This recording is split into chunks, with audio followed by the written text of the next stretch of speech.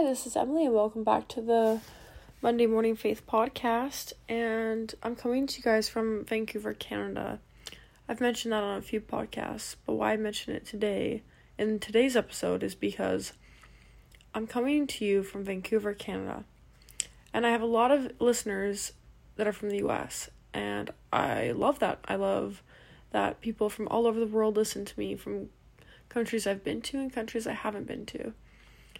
But what really motivated me to tape this right now is because I'm coming to you from Vancouver, Canada, where I can go with my Bible in public. I can sit at it at the train or subway station, the bus stop.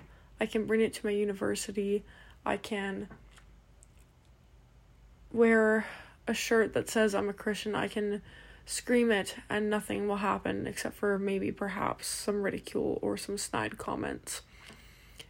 And I have the freedom to do those things. And I can face zero repercussions that actually matter. Yet all around the world, there are men and women who risk their lives to read just one page of the Bible. I recently heard a story that I wanted to share with you all of a man who memorized Bible verses. And a lot of us think of that as really trivial or showing off or obnoxious, us that live in North America or in other countries. And I certainly would have thought of that for most of my life, that people that memorize scripture are just know-it-alls and obnoxious and that kid. But now I realize the true magnificent beauty and importance that comes with memorizing scripture. I heard a story of a man who had memorized scripture. He went to prison. I'm not sure which country it was in, but he was captured due to his faith, and he had no access to a Bible, of course, being overseas and in a country that persecuted Christians for their faith. And due to his brilliant memorization and desire to know God more, he was able to share the word of God and save many other prison inmates. And then there was the Bible that was a page, just one singular page of the Bible that an inmate got his hand on. And the story went along saying that they all flocked around the page, and the page was so highly coveted. And it tears my heart up thinking that there's people around the world, and I just envision this, a dark prison cell floor with men who are murderers, rapists, thefts, wrongly convicted people, good men, bad men, Christians, whatever labels we'd like to attach them in this world. Regardless of that, they're children of God, and they're God's children. Regardless of what they've done, God loves each and every one of those people in those prisons. And they all, I just envision them diving on the floor, one after the other, to try and pick up this piece of paper and to read it, to read this one page of the Bible, because that's what the story says. They all were basically clawing for their chance to read this one singular page of the Bible.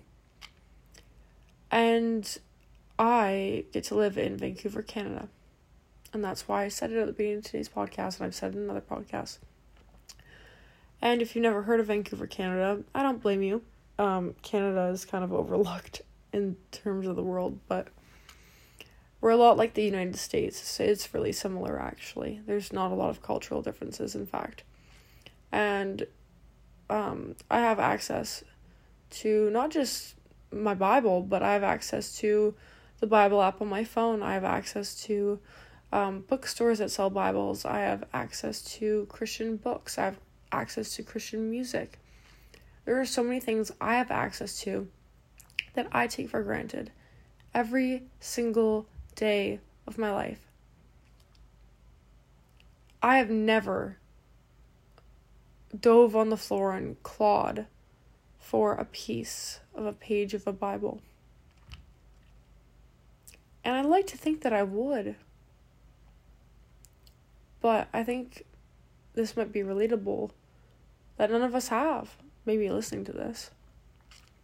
And we all have a Bible that sits on our shelves. And at various points in our lives, it may have got dusty, and that's because we weren't reaching for it enough. And we have this beautiful thing, this access to knowledge that surpasses all understanding, that we have at our fingertips. We have it available on every app. There's Instagram pages, there's Facebook pages, podcasts, there's music, there's so many things. There's the actual Bible through the Bible app that we have access to 24/7 in many of the countries that listen to this podcast. And we squander it, we ignore it, and we shove it down because sometimes it's uncomfortable. Sometimes it's uncomfortable to read because it forces us to grow. But today I encourage you to push past your uncomfortability, and I'll push past it with you, and we're going to continue to grow. And the reason we're going to do that is because we are so fortunate to not know what it means to be prosecuted legally for our faith.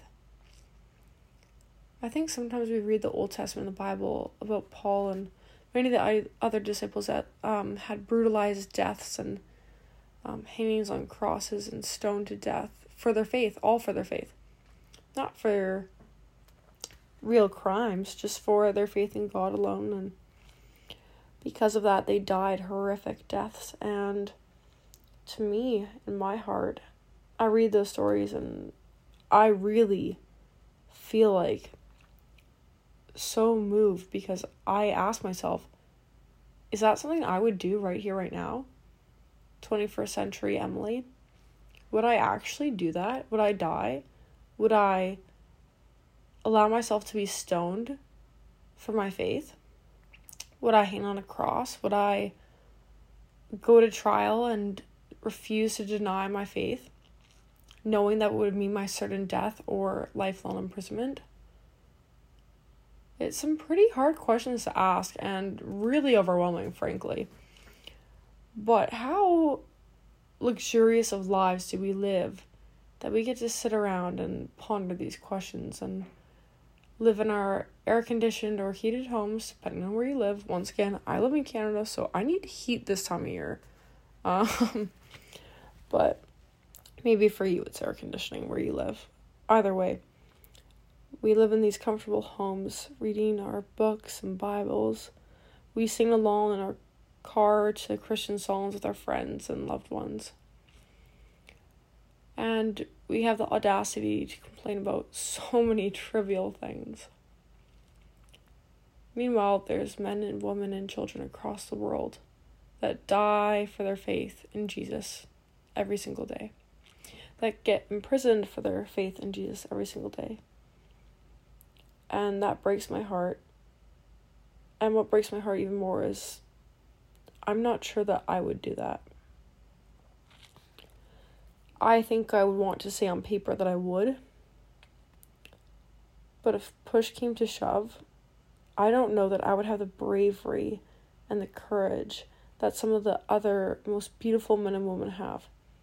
People who have read one page of the Bible, one chapter, one quote-unquote book of the Bible, may have more courage than I, who've grown up in the church and attended Sunday sermons and have access to all the things I do. There's people that surpass my courage daily. And this is not to beat down on ourselves in North America. It's to encourage us. And I think that a hallmark of any Christian would be asking yourself, would you die for your faith? I mean, Jesus died for us. He died for us on the cross. He sacrificed himself and lived through the man-filled pain and agony of dying on a cross to bear our sins. And he wasn't a regular man. He was half man, half God. We know that. He was both. He was fully man, fully God. And he chose to do that. It's not like he was a sinful person.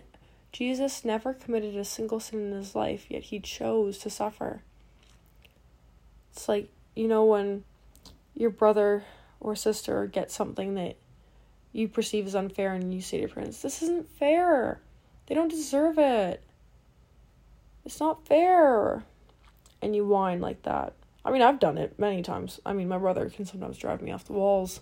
I love him so much, but sometimes family drives you off the walls, and the I'm not fair statement, I think, is common in every household in North America, especially.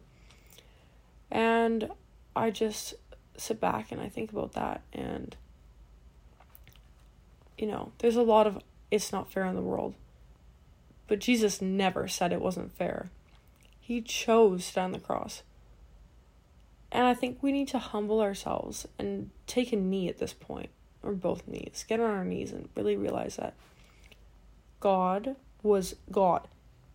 The most supreme and the most high, the most sovereign, the everything. The most of most is what he is to me. The most knowing and understanding and beyond all comprehension, the most high, the most loving and compassionate. He's the most of most to me, and he's the King of Kings, and he's the Lord of Lords. Yet he chose to die. He chose. Imagine not having done anything to ever deserve the agony of dying on a cross. You've never done anything wrong in your life to deserve that. You've lived a perfect life.